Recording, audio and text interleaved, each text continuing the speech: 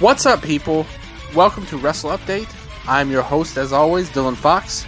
This week, my usual co-host, Scott Edwards, is on vacation, so I will be doing this episode solo. The next couple of weeks, he'll be gone as well, and I do have some guest hosts planned in the future. But this week, there was graduation ceremonies for multiple people that snuck up on me. If you would like, please listen to our latest episode, me and Scott covering Night of Champions for WWE, as well as myself and Sandre Bjorn covering Double or Nothing for AEW. You got a double show last week, so this week, you get solo Dylan.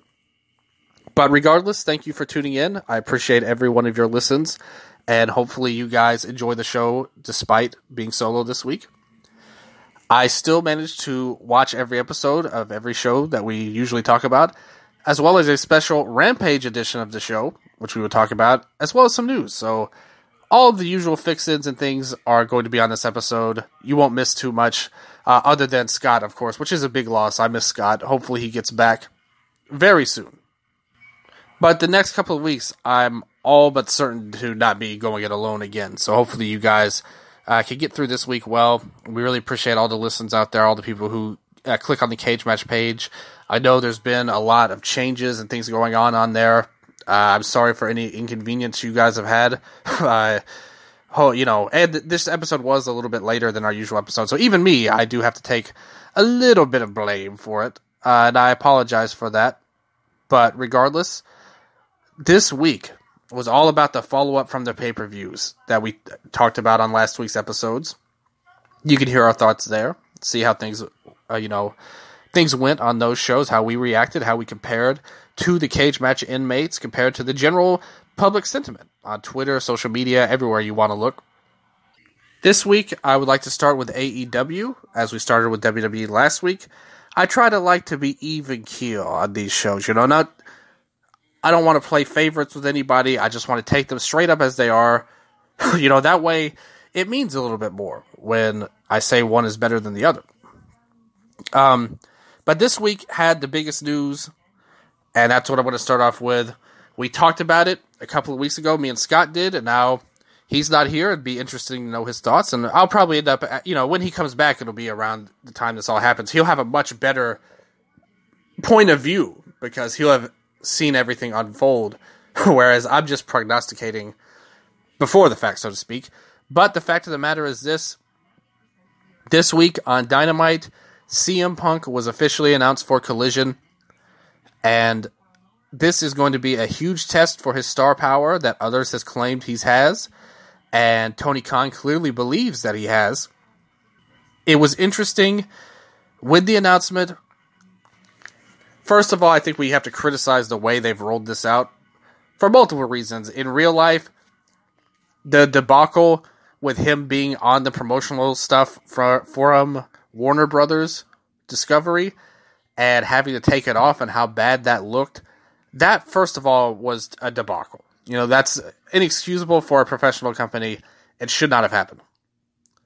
But even in the area of the show, these things were announced every week. He came here saying, next week I'll announce this. And then next week there'll be another announcement. They've just kept going on and on. He's been in the same room. Performance-wise, he was fine as like an official president or whatever, commissioner type of character announcing these things. There's nothing wrong with that.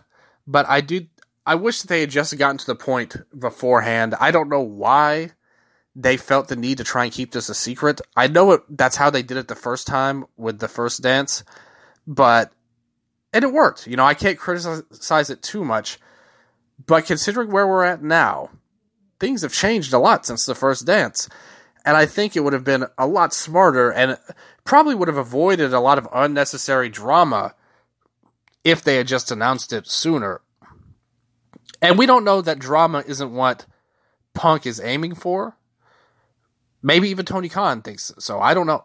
But for me, I think it would have been better had they just announced it. Instead of just playing these games every week where there'll be another announcement next week.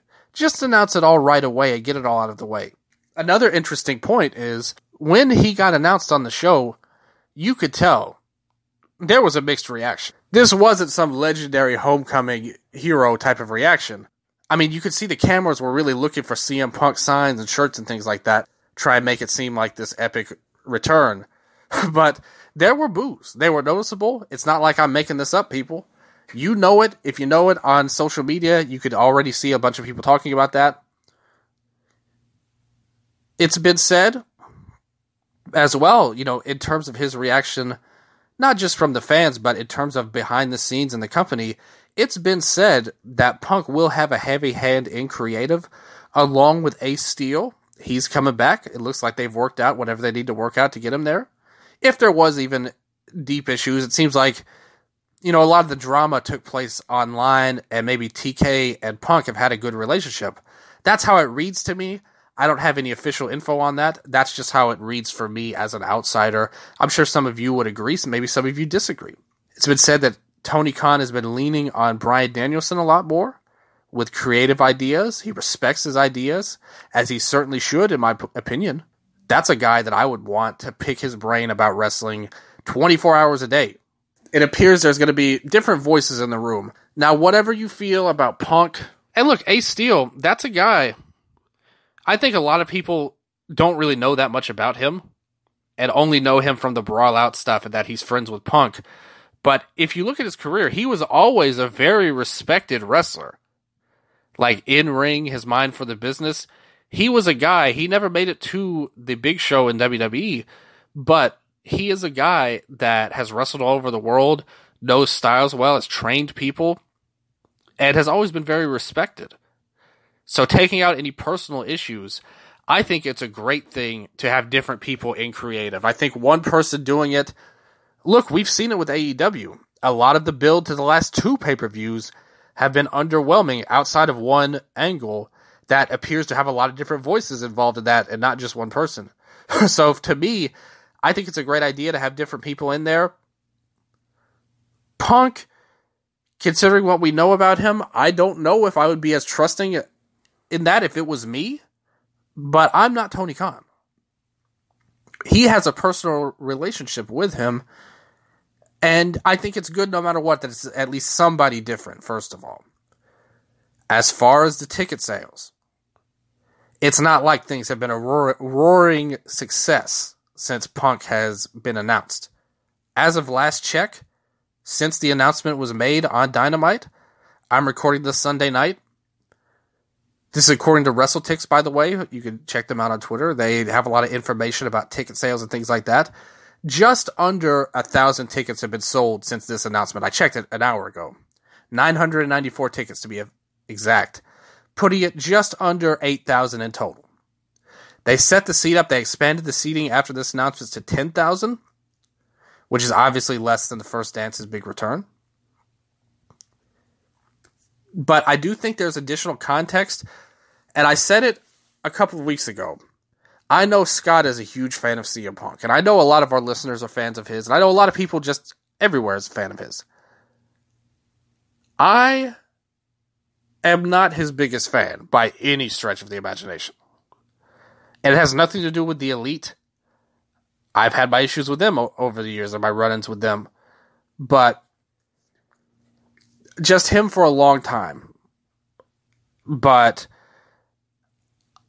me looking at it objectively, I do think it's important to give context rather than just dance on him and try and dunk on him. I think that's if you see people do that, that feels very disingenuous with the truth of the matter. So I'm going to try and give some context here to where we're at, so to speak. Because it's not great right now. I think anybody would say that for multiple reasons. Now, first of all, I want to mention this because it's something I've seen multiple times and I think it's worth pointing out. Multiple events for AEW recently, a lot of the fans have complained about raised ticket prices. That's a thing right now in a lot of different places with entertainment and in different countries. A similar story is being told in Japanese wrestling at the moment. People are trying to raise the prices a lot, and it's the wrong move for the fans to gouge people at this time. We know that times are tough right now with inflation. A lot of people are struggling. A lot of people can't afford these kind of things. And another factor of this is the Dynamite after is also in Chicago. Not just Collision, but the Dynamite. And there has been evidence over the last few years of AEW burning down some towns, overrunning them, having multiple shows there, putting high prices on them. That's a bad sign. That's going to cause some problems. And let's face it, there's already a divided fan base with Punk right now. We saw it on the show, and anybody with a brain knew that. And look, let's just call it what it is. They probably didn't want to announce him. They wanted to keep it a secret for whatever Punk's reasons are, or Tony Khan's reasons are. That they worked so hard to not announce it officially. Announcing him on TV was an attempt to sell more tickets. And it worked to an extent. Not to a game-changing extent. Not to an extent worth all of the problems he's been involved with, if it was me. But Tony is the billionaire running the company. And his opinion means more than any other analyst or any of the fans. And there's still 2 weeks to go. Let's see how it plays out. If they sell out, let's see how the rating goes. If things go good, I think that's something, I'm sure there'll be some sighs of reliefs. Maybe there'll be some people mad in that company. Maybe people are not happy about this and aren't too happy about it. They're rooting against it. But even if it isn't great, I think there's other context beyond Punk. And hey, if Tony or any wrestler is listening to this and they want to correct anything on these thoughts, give a different perspective, I promise you I'm easy to find. My DMs are wide open to wrestlers, owners, fans, whatever. And I'm reasonable. I'll listen to anybody. And I'm open to being wrong. Because to me, I'll tell you, being wrong grants you the chance to learn and grow. Hopefully TK and all of the people involved also realize that fact too, if things don't go according to plan. Let's talk a little bit about what happened on Dynamite. Again, this is Wrestle Update. We don't go blow by blow on the shows. We talk about the big things, and then I'll run down the cage match ratings here. There wasn't a lot of big storyline stuff here. I mean, you had minor stuff, with the title and things like that. I mean, they played a pre-taped promo for MJF. They had a lot of stars on the show. But the one thing that you could say that they really did a good job and there was a lot of care for, which is undoubtedly the best storyline in AEW by a country mile, was the Elite story. There was multiple segments on this show talking about what happened on the show, setting things up for the future. The first segment was where they did interviews with the Young Bucks and Hangman Page. A minor part of that, a side story, if you will, was Dark Order coming in. They're pissed at Hangman.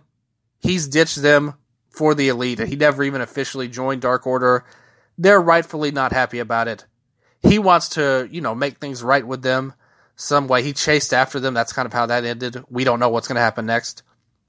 But a big part of it was they had done a storyline where they said that Omega was back home in Canada, but Paige said he's gone, but he ain't in Canada. He's in Japan.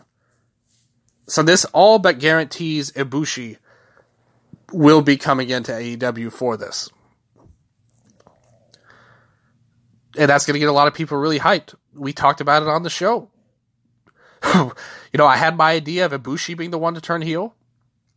But it's not a problem at all reuniting the Golden Lovers for this. It's going to be an amazing moment.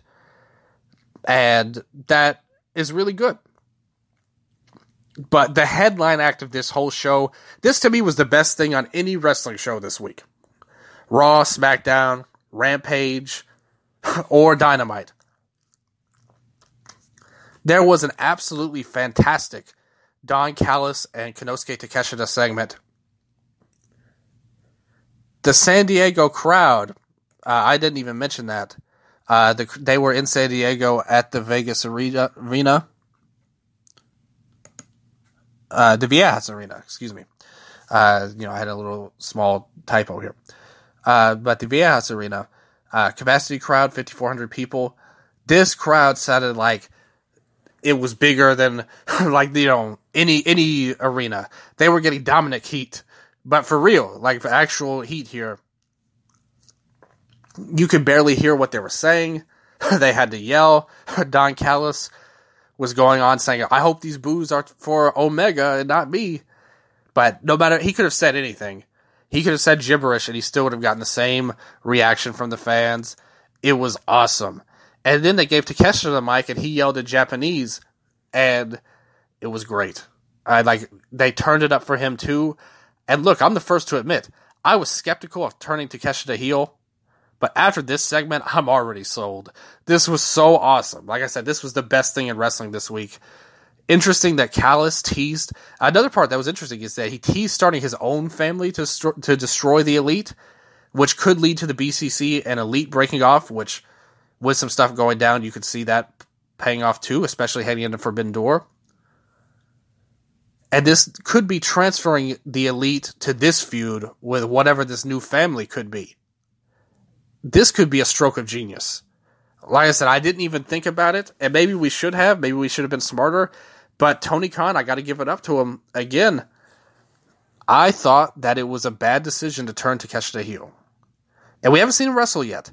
But with this reaction, with him and Callis, this can work. And I was really, really impressed. And the potential of a new faction surrounding him, this could elevate all sorts of people, lead to an epic blood and guts match. I can't say enough good things about this segment. I'm so excited to see where it goes next, man. The one problem, though, is that he did call Inoki Onoki, which was very funny. If you're a Japanese wrestling fan, it was very humorous there. But for a heel, it totally worked. Thinking about who could be in a potential faction, if they wanted to do that, build a group around Takeshita to fight the Elite, end up with, Omega, Ibushi, Hangman, and the Young Bucks. You need 4 other guys around Takeshita for this faction. And, I'm looking at this roster right now. And the fact is, a lot of these guys are already in their own factions, right? And that's going to be a problem if they go this route. Is Santana healthy? Because they should be in the faction. If that's possible, Santana and Ortiz, put them in that, if it was up to me. And ideally, you would want some people with some Japanese ties.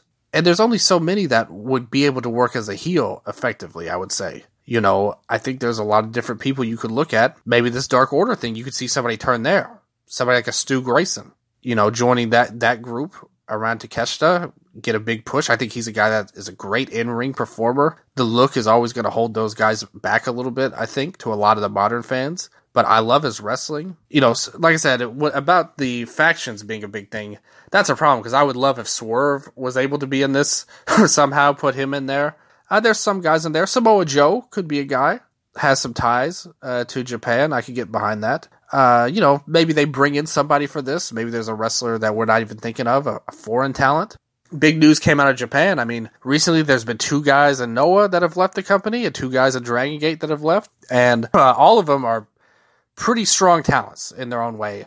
The Dragon Gate guys are a little bit small, but I don't think it would be a problem going against the Young Bucks, if they wanted to do that. Somebody like Hobbs, get his ass away from QTV and put him in this with Callis and Takeshita? What about my guy Miro? That's somebody you think about. So there are some options if they wanted to build a faction around Takeshita. And I think it's a great idea. It's one that I really didn't even consider. And like I said, to me, feels like a bit of a stroke of genius almost to set this up. And the segment was absolutely phenomenal. Highly recommend going to find it on YouTube or on demand or wherever you want to watch it. I thought they did some really great things. Another big thing was the main event mixed tag. It was Chris Jericho and Saraya taking on Adam Cole and Britt Baker. They did really good, and I got to give them credit because I was hard on them. We were all hard on them. Nobody liked that match at the pay-per-view. It was a terrible, terrible match. This was a lot better.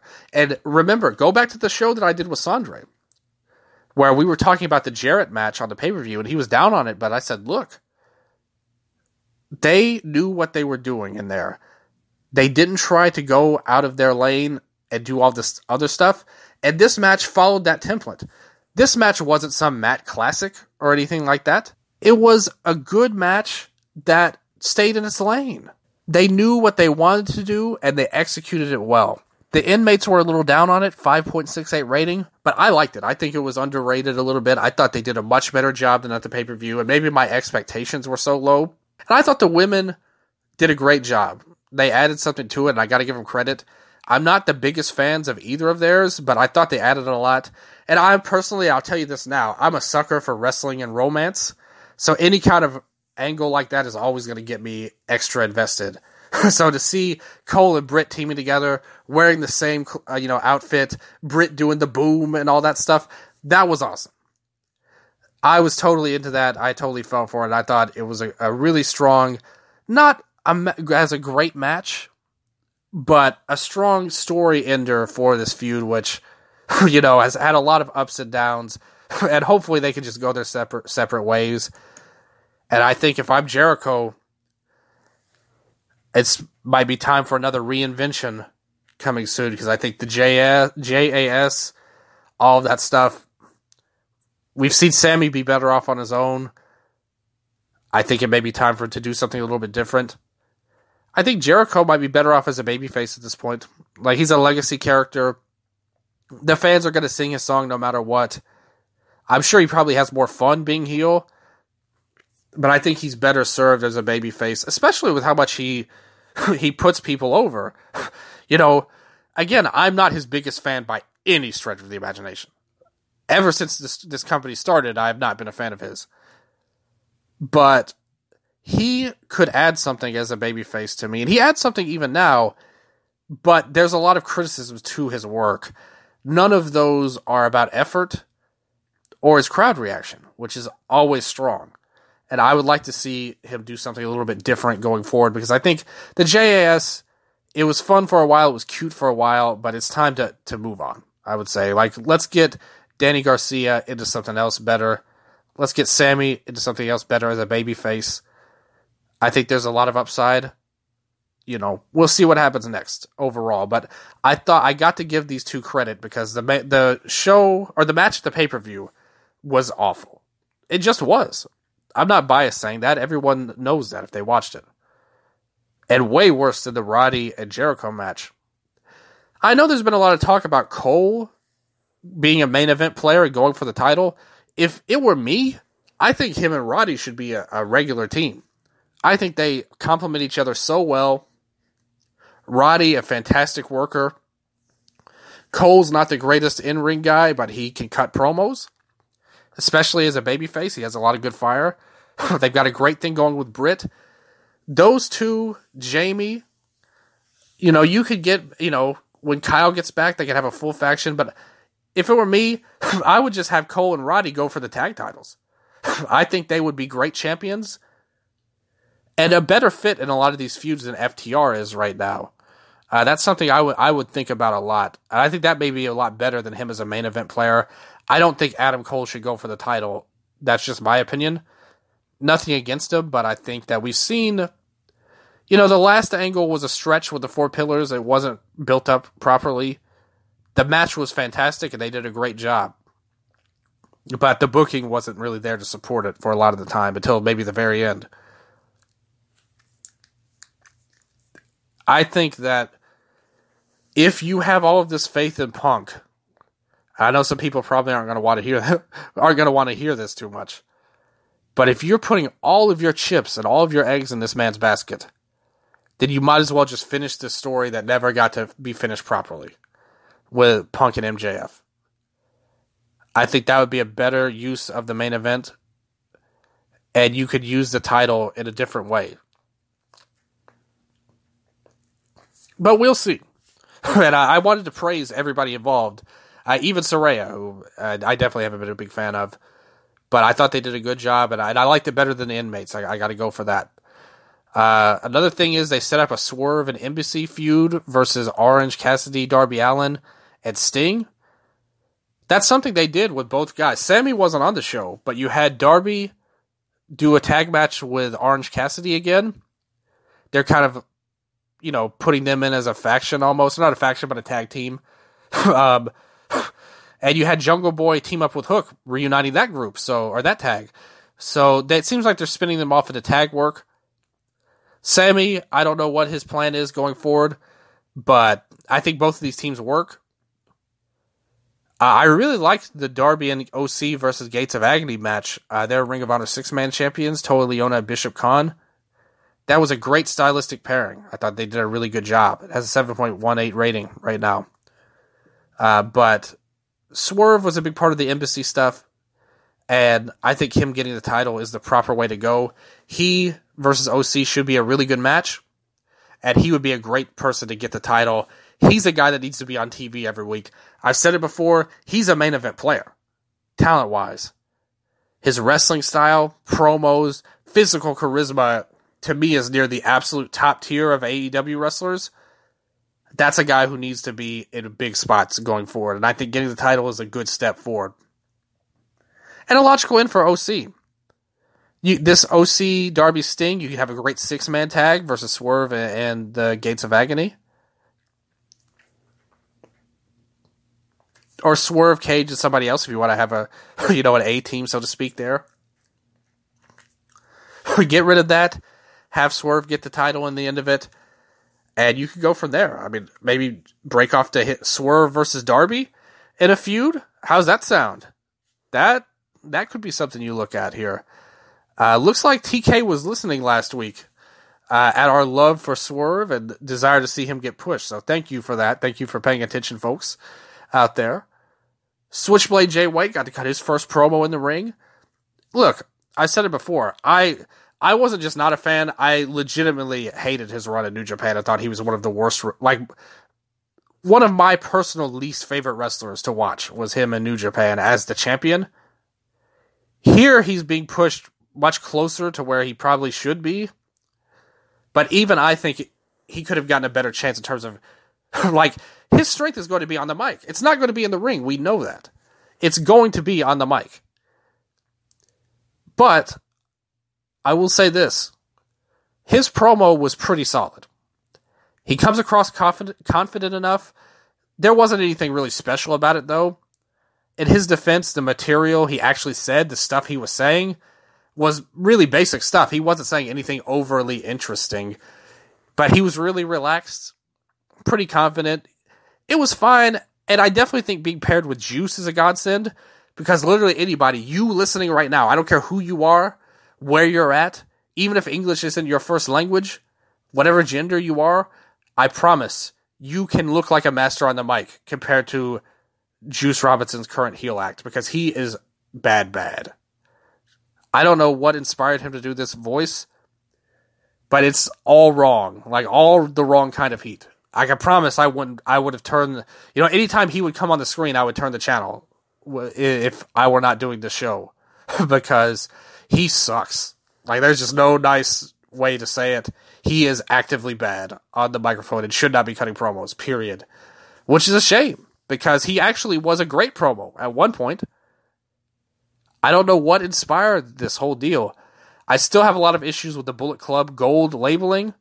And also, it's worth noting that Ricky outshined everyone when he called Jay a punk-ass bitch at the end, which was completely awesome. I just want this feud to end so Starks can move on. Jay and Juice versus FTR could be a potentially good match, too. It's been said Punk has been eyeing Jay as kind of a guy that he could feud with, which, that doesn't interest me personally, but I do think there's an audience for that.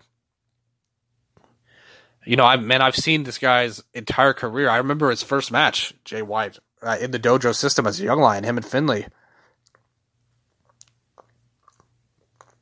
Where did it all go wrong? And they said the promo wasn't bad, but there was nothing there that made me think, oh, this is some special talent that they've been holding back. It's oh, okay, this is kind of where he's at overall. And I think the gimmick also holds him back too. So it's there's a lot working against him in general. And he's a guy that I definitely think about, maybe get through whatever this is with FTR, because that could be a potentially good match. Juice on the mic, I hate him, but in the ring, he's a fine worker. If Jay keeps shenanigans to the minimum, I think he can do well as well. FTR, obviously a great tag team. They haven't been given great opponents, and I think they may be hungry to make this even better than it would be in a normal situation. So it's something worth doing, even if I am not personally a huge fan of the act. But again, Jay for me is a guy that I think could use a change in a lot of ways. Everything should change for me. Not a lot of AEW news besides Punk, just a good show. let's go into the ratings here for Cage match. First match was the BCC, Claudio Castagnoli, Jon Moxley, and Wheeler Yuta versus Bandito and the Lucha Brothers, Penta El Zero Miedo, and Rey Fenix. This match was awesome. Great usage of the Lucha Brothers and Bandito here. Just a great, unique style, great stylistic matchup against BCC. All three of them were really good bases for the Lucha guys, too. Obviously, Moxley, Claudio, Yuta, all great workers. Claudio lifted Yuta on his shoulders again. Brian was on commentary. This group rocks. Everything about him does. And there's nothing that I could say about this that would be possibly being bad. Other than some goofy reactions from people. Sorry to say this. I don't want to bury people publicly or put people on blast, but Alvarez and Meltzer, when they were talking about Bandito, come on. Y'all are telling me y'all ain't never heard of Chapulín, Colorado? I do think, remember, I grew up like next door to a Mexican family, and we were really close. My ex-fiance is from Puerto Rico as well, so I may be a little bit more able to speak on this stuff more, but he's a beloved figure among Latin Americans. This was totally a pop-worthy deal by Dito Data. I thought it was super cool. A lot of people have great memories that are older that was around, but even if you're younger, you've at least heard of him in all likelihood. But that was a really great match. It's got a 7.58 rating right now. Totally deserved. I would totally recommend checking it out. That's about where I would have it too. The next match was Swerve Strickland versus Big Bill and Trent Beretta in a triple threat match. 6.83 rating. That seems about fair. Big Bill is good. That's something I noticed in this match, and I've noticed it every time I've seen him. I know it's easy to clown on him because he had that whole Enzo team and he was really bad. Probably having one of Bryan Danielson's worst matches ever. But he's actually grown a lot as a performer through Impact Wrestling, if you guys saw him there. He did grow a lot, and he's doing good things now, too. He's a guy that you could look at, too, that may be worth... He would be perfect in Ring of Honor as like a pushed act. But here it was just random. It was really just a vehicle to get Swerve over, and he was awesome. His movements, his charisma, just a great villain character, Swerve is. Really love what he's doing right now. As I mentioned before, the tag match, Darby Allin and Orange Cassidy versus Gates of Agony, 7.18 rating. Pretty good to me. The problem is it was not as good as the other match with the BCC, but still, this is worth watching. I think this is a good rating by the Inmates again. I would say for both shows, this and Raw, and SmackDown as well, I gotta say what you want about bias or whatever, but if you just look at the match ratings, I think all of them are pretty fair. The only one I would have a stink with would be the main event. I thought it was too low on the AEW side, on the Dynamite side. I think the Inmates are doing a good job rating right now. That's just my opinion on the matter, because I think they're pretty accurate in all of these. The TBS title match, Chris Statlander defending against Nyla Rose, 5.91 rating. I agree with that. It was not... me and Sandra talked about this. A lot of people were really going crazy about Stat coming back. There's just no evidence to me that at all that she's even a good worker, let alone a great one. I think there's a lot better talents they could have done this with. And to me, this was an average match at best. And Nyla's no great shakes either. We saw that already. Finish was cool. Was Stat doing the 450? That's my move, the best move in wrestling. So I do give her a little bit of a boost on that. But again, I agree with the Inmates. I didn't think this was not worth running out of your way to see, to say the least. Main event, 5.68. Like I said, I think it's underrated. I liked what they did. A legitimately good sports entertainment style of match. But other than that, again, not a lot of news. I'm hopeful we start the build to Forbidden Door at the end of the month. I want to see them do stuff on Dynamite. Maybe even Collision as well. We've got Omega and Ospreay. That's very likely the main event. I'm pretty hyped about the show. Eddie Kingston is going to be in New Japan Pro Wrestling's G1 Climax this year, which is probably a dream come true for Eddie. It's going to be a great addition for English-speaking fans. And also, Bryan Danielson challenged Okada which should be an absolutely phenomenal match if that's on Forbidden Door. Okada, if you guys don't follow Japan, Okada's doing the best work of his career right now. More heelish leaning. Bryan is the best wrestler in the world always, for my money. Get hyped for that, because that is going to be a hell of a match. I can't wait for it. I was so excited for that. The G1 this year's got 32 people in it.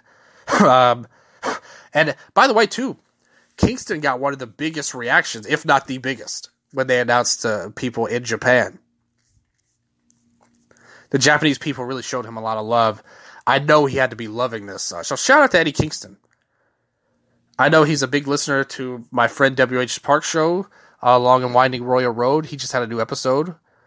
I've been on that show before multiple times as well. He's listened to him as well. Retweeted some stuff from Eastern Lariat. So got a lot of love for Eddie. And I'm a fan of his work anyway. I think he's going to be a good participant with a different style. Even though I've always said this. I think Eddie is better as like a street brawler than a Japanese-inspired wrestler.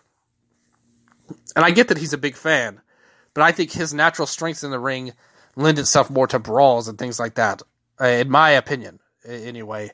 But he'll be good anyway in the G1, and Bryan versus Okada could be absolutely fantastic. This Forbidden Door could be an all-timer show, people. I know a lot of people thought that about last year's show, but with Omega Ospreay 2 and Bryan versus Okada, if that's on the card, and we don't even know what's going to happen with the title, oh man, that could be something on there. So that's some really good stuff there. Let's take a trip to WWE now. That's all I got to say about AEW, really. No big news, really, for them, other than, I'll talk about it on SmackDown, but I'll go ahead and talk about it now. They debuted a new title to celebrate Roman Reigns' 1,000 days as champion. No, wait. I apologize. Let me go back. I have one more thing to say about AEW, actually, before we move on to WWE, because I wanted to mention this. It's not something we normally do, because why would you do this normally? But this week was special. Rampage, well worth going out of your way to see the Battle of the Belts. All title matches, no AEW titles. Their ratings tanked bad. They did a bad job of promoting it, and there should have been some native AEW wrestlers throughout it. The AAA title match was a three-way match with Il Vikingo, Dralistico, and Commander, and it was really good. 10 minutes of all-action, lucha, high-flying stuff. Nothing super realistic or anything like that, but if you just want good, high-flying, exciting, action-packed wrestling, these three totally delivered, and it was totally successful for what they wanted to do. Vikingo is a generational talent, and the other two are pretty good. And Commander is definitely better than Dralistico, but Vikingo outshines everybody. They had a New Japan TV title match, Zack Sabre Jr. versus Action Andretti. Cool for a lot of fans to watch Zack. It was a pretty good match. I was more impressed with the other matches, but this was a fine 10 minutes as well. Andretti, this really isn't his style, but he did fine. Definitely a nice little match. The New Japan Strong Women's title match was Willow Nightingale versus Emi Sakura. That was my personal match of the night. None of these matches are like match of the year level. But for an hour of just good wrestling with all different styles showed, I thought it was so good. I thought it was a really enjoyable show. But the women's match was the one that stood out the most to me. The inmates, each match gets lesser rated as things go along. The opening AAA match was 7.71. TV title was 7.57. Women's title was 7.36. And the Ring of Honor Pure title between Shibata and Lee Moriarty was 7.21. I think that the women's title was my number one. The main event would be my number two. But they were all worth watching. AAA match would be number three. The main event was really good. Shibata versus Moriarty.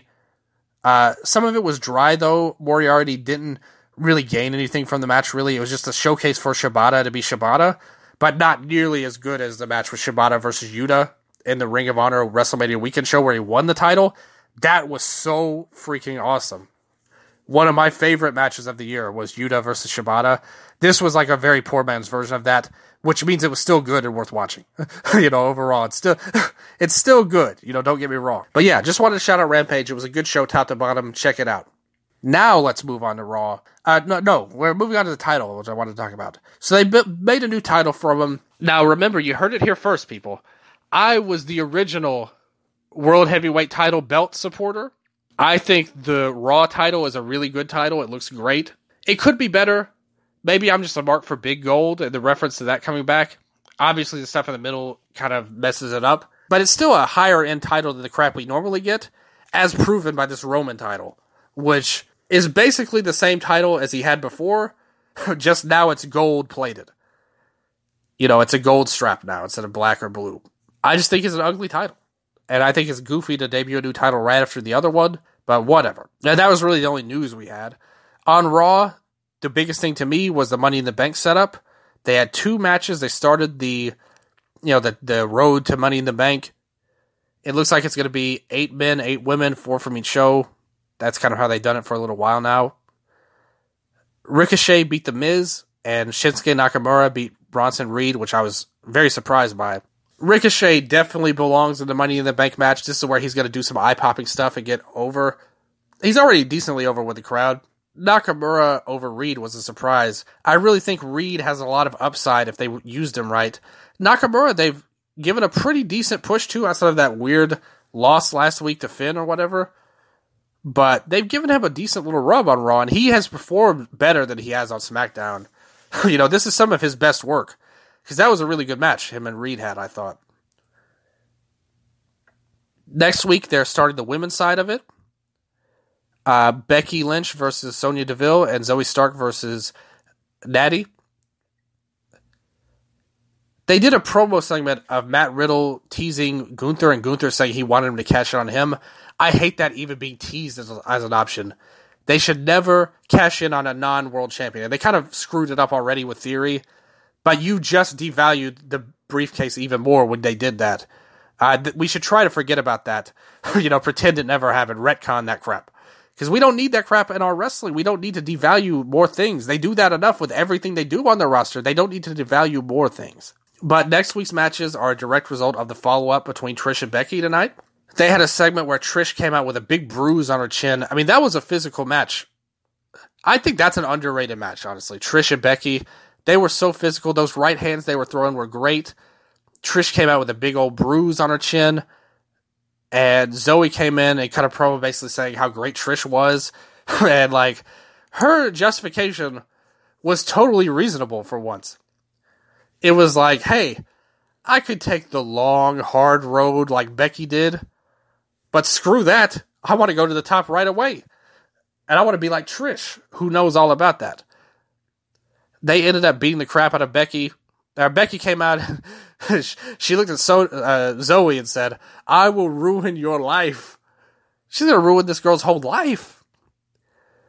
What does that entail, though? How do you ruin Zoe's life? What's the most important to Zoe Stark? We don't know that. I said earlier in the AEW segment, my DMs are open. I mean, you might not want to give that info away, though, because, I might not be trustworthy. I could sell it off to Becky and, let her know her weaknesses. So, I can understand if you don't want to tell your greatest weakness, but, the things most important to you.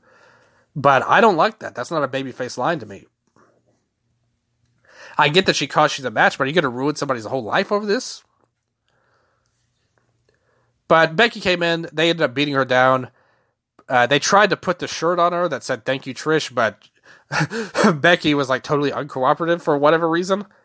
And they both wore their Saudi Arabia gear for some reason. I guess they just thought it was cool. But yeah, she totally fought off this shirt deal, and they just kind of laid it on top of her. I think Zoe should definitely get in. I could totally see Trish costing Becky the match, and that leading to a second match between them. Kind of do a similar deal to Cody and Brock, but just have it pay off at SummerSlam.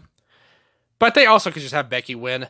I would like to see what I just said about Trish costing her the match if it was somebody besides Sonya that she was going against, because Sonya doesn't need to be in the match. I actually think Chelsea would be a much better choice for this kind of role. I think Becky, Zoe, Trish should all be in. And if you look at the women's rosters of both brands, I honestly think Trish winning the briefcase, that could lead to some really good segments. Like have her on TV every week bragging and building up and giving her one more run with the title. And that could be a good way to get the title off of Rhea and help turn her babyface as well. If there's a screwy finish and she cashes in on her. Like, I love the idea of Trish winning the Money in the Bank. Zoe is one of my favorites on the roster in ring-wise. On SmackDown, I mean, we'll talk about that in a little bit, but there's a couple of options. But on Raw, of everybody, I think Trish would be my pick on the Raw side. But that was good, and they're setting up stuff next week, which I appreciate. Ronda Rousey and Shayna Baszler, new women's tag champs, they won the 4-way match. The match was nothing to write home about. A lot's been said of the interview Shayna gave, where basically Rousey demanded they win the tag titles, and they did it. They cut a promo backstage, and Rousey called him D's nuts for whatever reason. I don't know how that makes sense at all.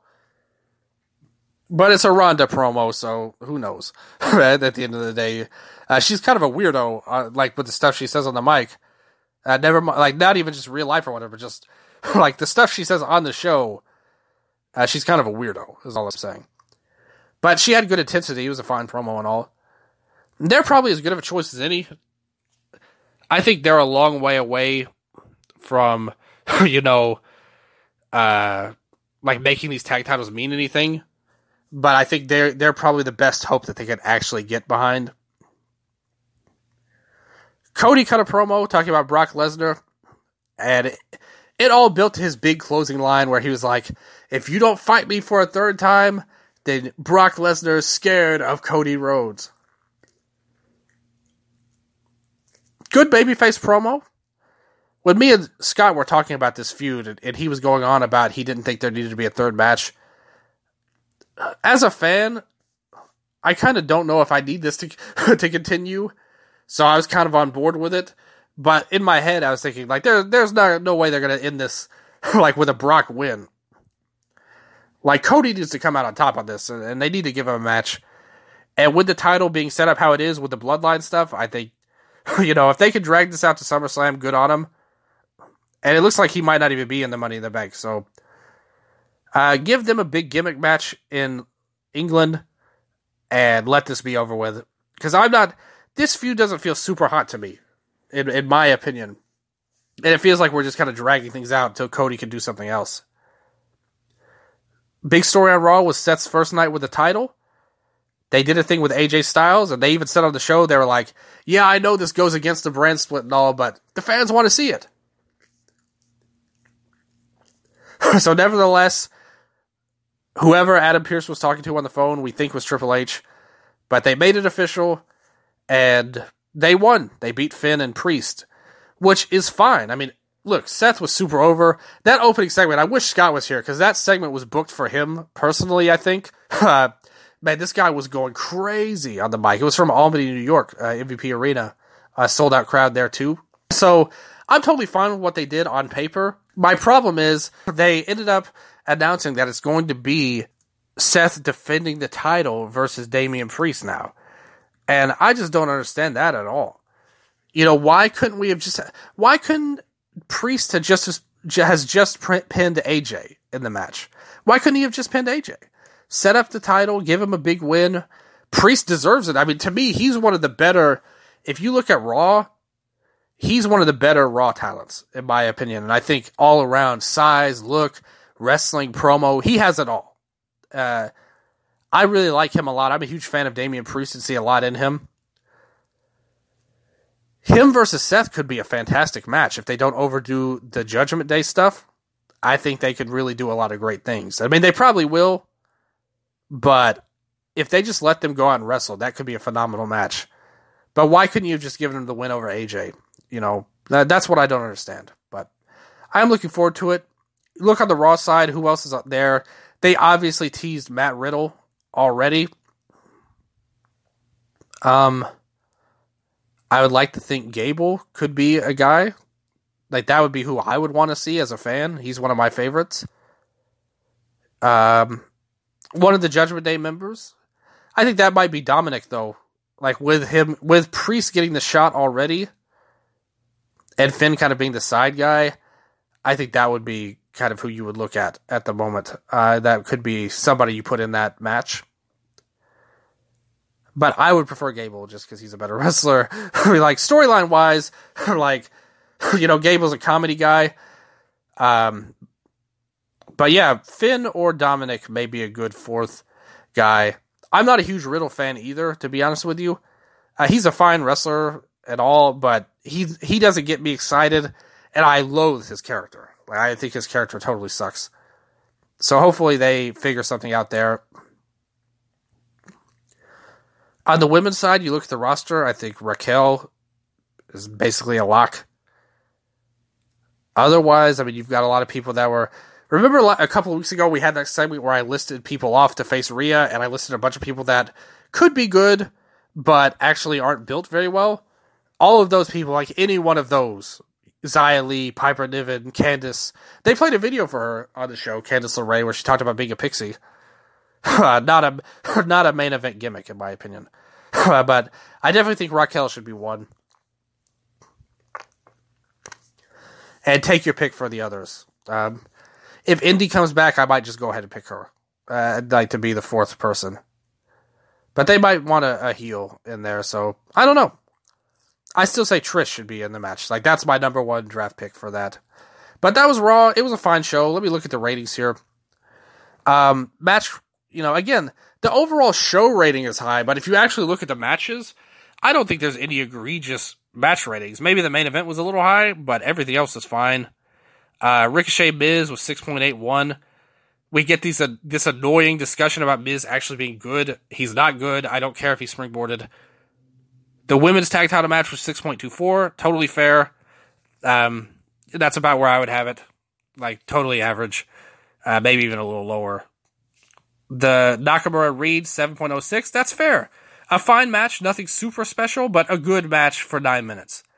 Main event, AJ and Seth versus Judgment Day, 7.78. That's a little high. But, you know, it was a good match, though. There's nothing wrong with it. And I enjoyed it. SmackDown, as usual, was basically a nothing show. 90% of this was built around Roman and his segment. They had a ton of segments with Paul Heyman backstage, talking to Adam Pearce, banning the Usos from the arena, although they came in easily and there was really no explanation given. Like, they supposedly had their flights canceled and there's super security, but like they just walked out pretty much by the end. So stupid stuff there. They had some great videos, though, talking about this whole title reign. We saw both Bryan Danielson and CM Punk get mentioned on SmackDown this week. It led to the main event segment, his 1,000-day celebration, which was a pretty great wrestling segment, to be honest. They cut promos to each other. Jimmy looked at Roman, and Roman was like, "Hey, Jay, kick Jimmy like he kicked me. Fix him." And then Jimmy was like, "You're the one that needs to be fixed, Deuce." And they teased all of the Usos, including Solo, joining together. Like, Solo was like, "Yeah, I acknowledge you, Chief, but these are my brothers." And he walked on their side, and Roman looked afraid, like, "Oh crap, like, this is it. Like, crap is hitting the fan, I'm screwed, and I'm probably about to get my ass kicked." But then it set up a turn where Jimmy and like Jay was like, "I need both of y'all. Y'all can't be fighting, y'all." I love the Usos characters because when I was growing up, I knew a guy who was exactly like the Usos, like personality wise as their character on TV. He acted exactly like them, and he was awesome. And the Usos are awesome. But yeah, Jay was like, "I need y'all," and then Jimmy was like, "Let's do it with respect, like we've been doing." And Roman was like, "All right." They hugged, and it looked like everything was okay. And he was like, "Are we still the ones?" And then Roman was like, "Nah." And then Solo gave him the spike. And Solo and Roman walked off. Jay was distraught over Jimmy. I thought this was totally brilliant and a great a great follow-up to Night of Champions for this whole deal. It really made things more interesting. It feels like they're finally getting into gear with a storyline that I've really struggled with for most of its run. I love what they did here. I thought this was a great segment. It feels like we're getting into that fourth gear finally. And the great thing I love, the way this ended was so good. At Night of Champions, the focus was on Jimmy being the top babyface. He finally stood up to Roman. He did what Jay should have done a long time ago. Epic moment. Everything about it was great. Now this week, they've turned it into kind of like Jimmy and Roman are kind of feuding for Jay's loyalty. But with how they did it, they basically set it up to where any of the three Uso brothers are now in play to be the guy that headlines against Roman at SummerSlam. And I think that's a very high compliment. Because going into all of this, Jay was the only one people really felt at that level. But I think they've built this in a way to where any of the three could be very great. Especially Jimmy or Jay. And they put spotlight more on Jay with his great acting here. So that was great. The problem is, just like every week with SmackDown, it's just such a one-note show. Like, it's the Bloodline, and basically everything else doesn't matter. The only other segment that I could think of was the women's title segment. Asuka was on the Waller effect. And basically, he was like, hey, you know Bianca's going to be coming for you, right? And then suddenly EO came out, and they yelled in Japanese, which was awesome. It wasn't as good as the one they had a few months ago on Raw, where Asuka was like super awesome. They tried to play off that a little bit. She kept calling her a child and a baka. The problem with this is, the more we talked about it, because this is another thing we kind of talked about, and I thought would be a great build-up with EO versus Asuka. If this keeps up, and they finally let Asuka talk even a little, which is what I've been clamoring for, that's the biggest flaw of her character the last 6 months. They stopped her for talking. That's what she is great at. I mean, she's best in the ring. But she is a super charismatic performer. Even not speaking English, everyone pays attention to her because she's so great and charismatic. They let her talk a little bit, and if they keep it up, it's going to be impossible for her not to just turn babyface again. She's too charismatic and fun and awesome. And EO was fine, but nobody can match Asuka charisma-wise. And then the thing is, that was great, and then the segment went off the rails, because then Bayley came out, then Lacey came out, then everybody came out. It was basically like, hey, Asuka, I'm going to win the Money in the Bank and beat you for the title. And then somebody else would be coming out and be like, not so fast. I'm going to be the one who beats her for the title when I win Money in the Bank. And then somebody else would come out and say like, you? Nah, it'll be me that wins Money in the Bank. And then just went on and on and on. Another criticism, total waste of Grayson Waller so far. His SmackDown run has been so disappointing. He keeps hosting these segments, but he barely gets to say anything. This guy needs to be cutting a promo on somebody, being a great heel, which we know he could do, be annoying, and lead to a good match. These Waller effect segments where he doesn't say anything doesn't help him at all, and most of the crowd doesn't even know him. They need to get him in gear, give him a feud with somebody. It should be AJ, in my opinion, but any babyface would be fine. Just get him going, let him do something. Because this is just, I'm not feeling this Waller effect where he doesn't even say anything most of the time. He said, he had one comment where he was like, my dreams have come true, or something like that, when all the women were out there, so whatever. He's a guy that, to me, should be a Money in the Bank player, but whatever. Yeah, the Money in the Bank on the SmackDown side. Zelina Vega beat Lacey Evans, who is now a Super Marine, like G.I. Jane type of deal again. LA Knight beat Montez Ford. So, Zelina Vega and LA Knight are in. Let's take a look at the SmackDown roster we got here. AJ would be a good pick. I think that would be an obvious. Lashley, you have that. You could tell a story with Edge if you wanted, but he wouldn't be one of my top picks. Grayson, again, I think would give him a push. Just doing that would give him something. Santos Escobar, they teased, which he congratulated Zelina, and I think would be great. that would be exactly one of the guys that I would want in if it were up to me. But there's 3 spots left. You've got LA Knight in already. Those are the kind of guys I would look at. I would definitely have Santos in. Sheamus could be a guy. AJ would be my pick. If it were me, I think it would be Santos, AJ, and Waller. Just because you elevate 2 people and AJ would be good at this kind of match. On the Raw side, if you gave me a pick, they've already got 2 in with Ricochet and Shinsuke. I think I would pick... And Drew is out right now with the contract dispute. And Reed's already lost. Yeah, I'd pick Gable. Maybe Gargano? I don't know. They're kind of setting up with him and Ciampa. I don't think he needs to be in. As I said, I don't like Riddle that much. Woods, I think, would be a great person to put in there. I wish if they pushed Angel Garza and Humberto Carrillo, that could be something, like one of them. I wish they would push them so much. I love those guys. I think they're a fantastic team. But they just don't do it. Dominic is an obvious option as well. So on the women's side, we only have Zelina now. Asuka's the champion. You've got the NXT tag champions on there, so that kind of takes them out. But otherwise, I mean, Io is like obvious. I want Mia Yim to be in there. That would be 2. You need 1 more. I think you could tell an interesting story because they did the promo afterwards where Bianca definitely leaned more towards a heelish, like a heelish tactic. And I think them and the Profits turning heel, I think should be the end game for her now. It's time for a change.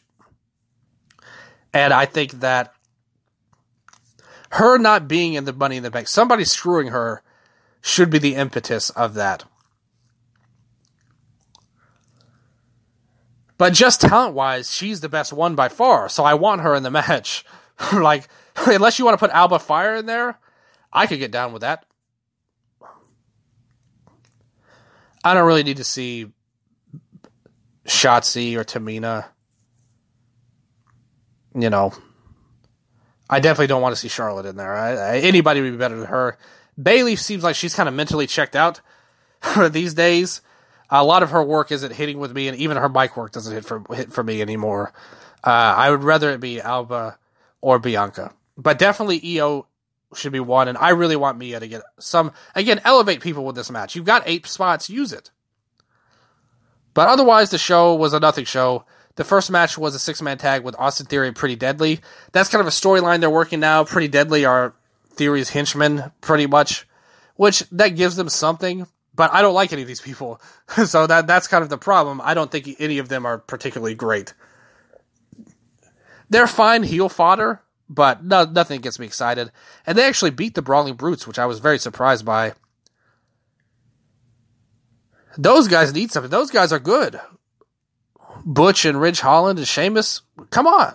Give these boys a push, man. They could go. Butch should be in the Money in the Bank. Or Sheamus. Either one. They had a match with the OC, Anderson and Gallows versus Hit Row. It sucked. Thankfully, it was only 3 minutes, so you can't rate it a cage match, or it would have been low, I'm sure. Zelina Vega, Lacey Evans. Again, the first match of the 6-man lasted forever. It was like almost 20 minutes, and then you had a bunch of like 3-minute matches. Zelina and Lacey was nothing. Zelina qualified. It's fine. You know, we always talk about how the women's division got a boost on SmackDown, but there's not a lot of depth either when you look at this roster. It's pretty rough. You know, the top stars are great. Like 4 or 5 deep, you get great, but after that, things fall off. Zelina beat Lacey. She'll do some spots. Neither one of those were good picks, in my opinion, to be in, but Knight beat Ford. It was a 6.46 rating, probably a little high. I thought it was an average match, personally. Montez, man, that's a guy who needs to be on his way doing something big, man. That guy is so talented, great worker, great promo. The thing is with Knight, I'm not a huge fan of his in the ring. I mean, as a promo, yes. I totally see why he's so over and popular. And he is over and popular. But as a worker, I don't think he's that special, personally. There are others I like more than him, but the fans are rallying behind him. And as of now, I mean, he could be one of the favorites when you look at the crowd reaction. It feels like they're finally noticing what he can do, and I think, it'll be interesting to see how things go. But, that's all there really is to say about WWE and AEW this week. I enjoyed a lot of what we saw. A little bit shorter than the last couple of episodes. Hopefully you guys still enjoyed it. It was a solo run, just over an hour. As I said, I still wanted to do the show. And no matter what happens, I will be here next week. But I'm pretty sure I won't be alone. Like, I'm very confident. This one kind of snuck up on me a little bit. And there's a lot going on with graduations and things like that. But Scott will be back in a couple of weeks as well. No worries, Hakuna Matata. And I'll have some good things planned anyway. But hopefully you guys enjoyed it. I won't be going alone again, but Scott's on vacation. So if stuff is going on, that's life. I'll handle it. And I promise I will be back here one way or the other. I hope you guys enjoyed my solo show. It was a ton of fun to do. Follow us on Twitter, @Viva_0 for me, @ScottEWrestling for him. Follow the 5-Star Network, everywhere podcasts are heard, every social media platform. Check out the website. Lots of good stuff on there. Japanese wrestling and writing as well. I'm thinking about breaking out a little bit of writing for our show, like Wrestle Update, do a little bit of writing for it. That's something you may want to keep an eye out for. It just depends on how the show goes, because we just needed some stability. As I said at the top, there's a lot of changes going on in Cage Match right now. It's really, a lot of stuff upended a lot of my plans. But still, follow everything going on and going along. Check us out on YouTube. You can click that on the page as well. It's good stuff, man, on here. So thank you guys so much.